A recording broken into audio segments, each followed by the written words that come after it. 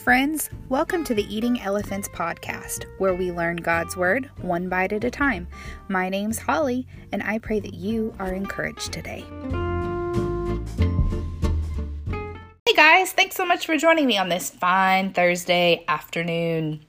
So today we're going to be reading from the book of Matthew, chapter 6, verses 33 and 34. It says, "Seek the kingdom of God above all else and live righteously, and he will give you everything you need. So don't worry about tomorrow, for tomorrow will bring its own worries. Today's trouble is enough for today." Man, that's good. Okay, so there are a couple of other versions that word it a little differently. The NIV version says, "Seek first his kingdom and his righteousness." The God's Word version says, "But first, be concerned about his kingdom and what has his approval." And the Message says, "Steep your life in God reality, God initiative, and God provisions."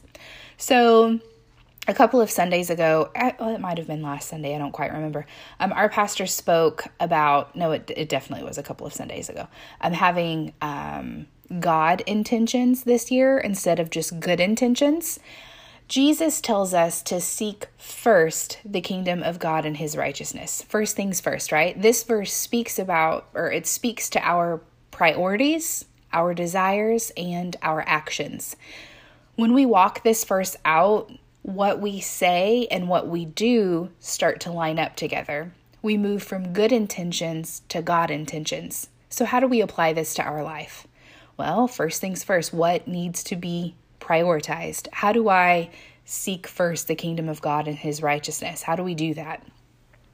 So a sweet, sweet friend of mine sent me an encouraging message a while back. It was this woman, she was having a difficult situation in her life that she'd been praying about, and she was just confused and didn't know what to do.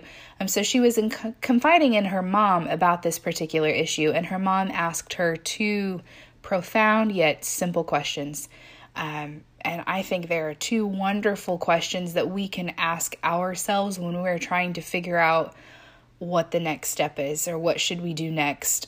So the first question is, what does God want me to do? Like, that's a simple enough question. I think a lot of us ask ourselves that question on a pretty regular basis.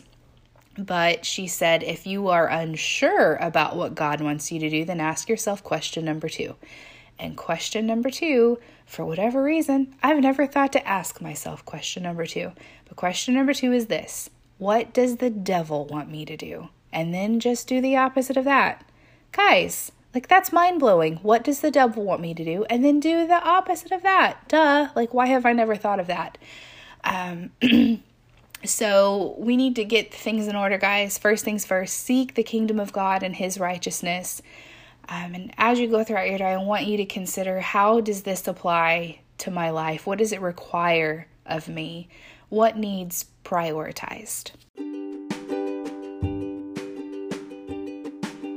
There you have it, friends. I hope that as you go throughout your day, you guard your heart, guard your mind, and guard your instructions.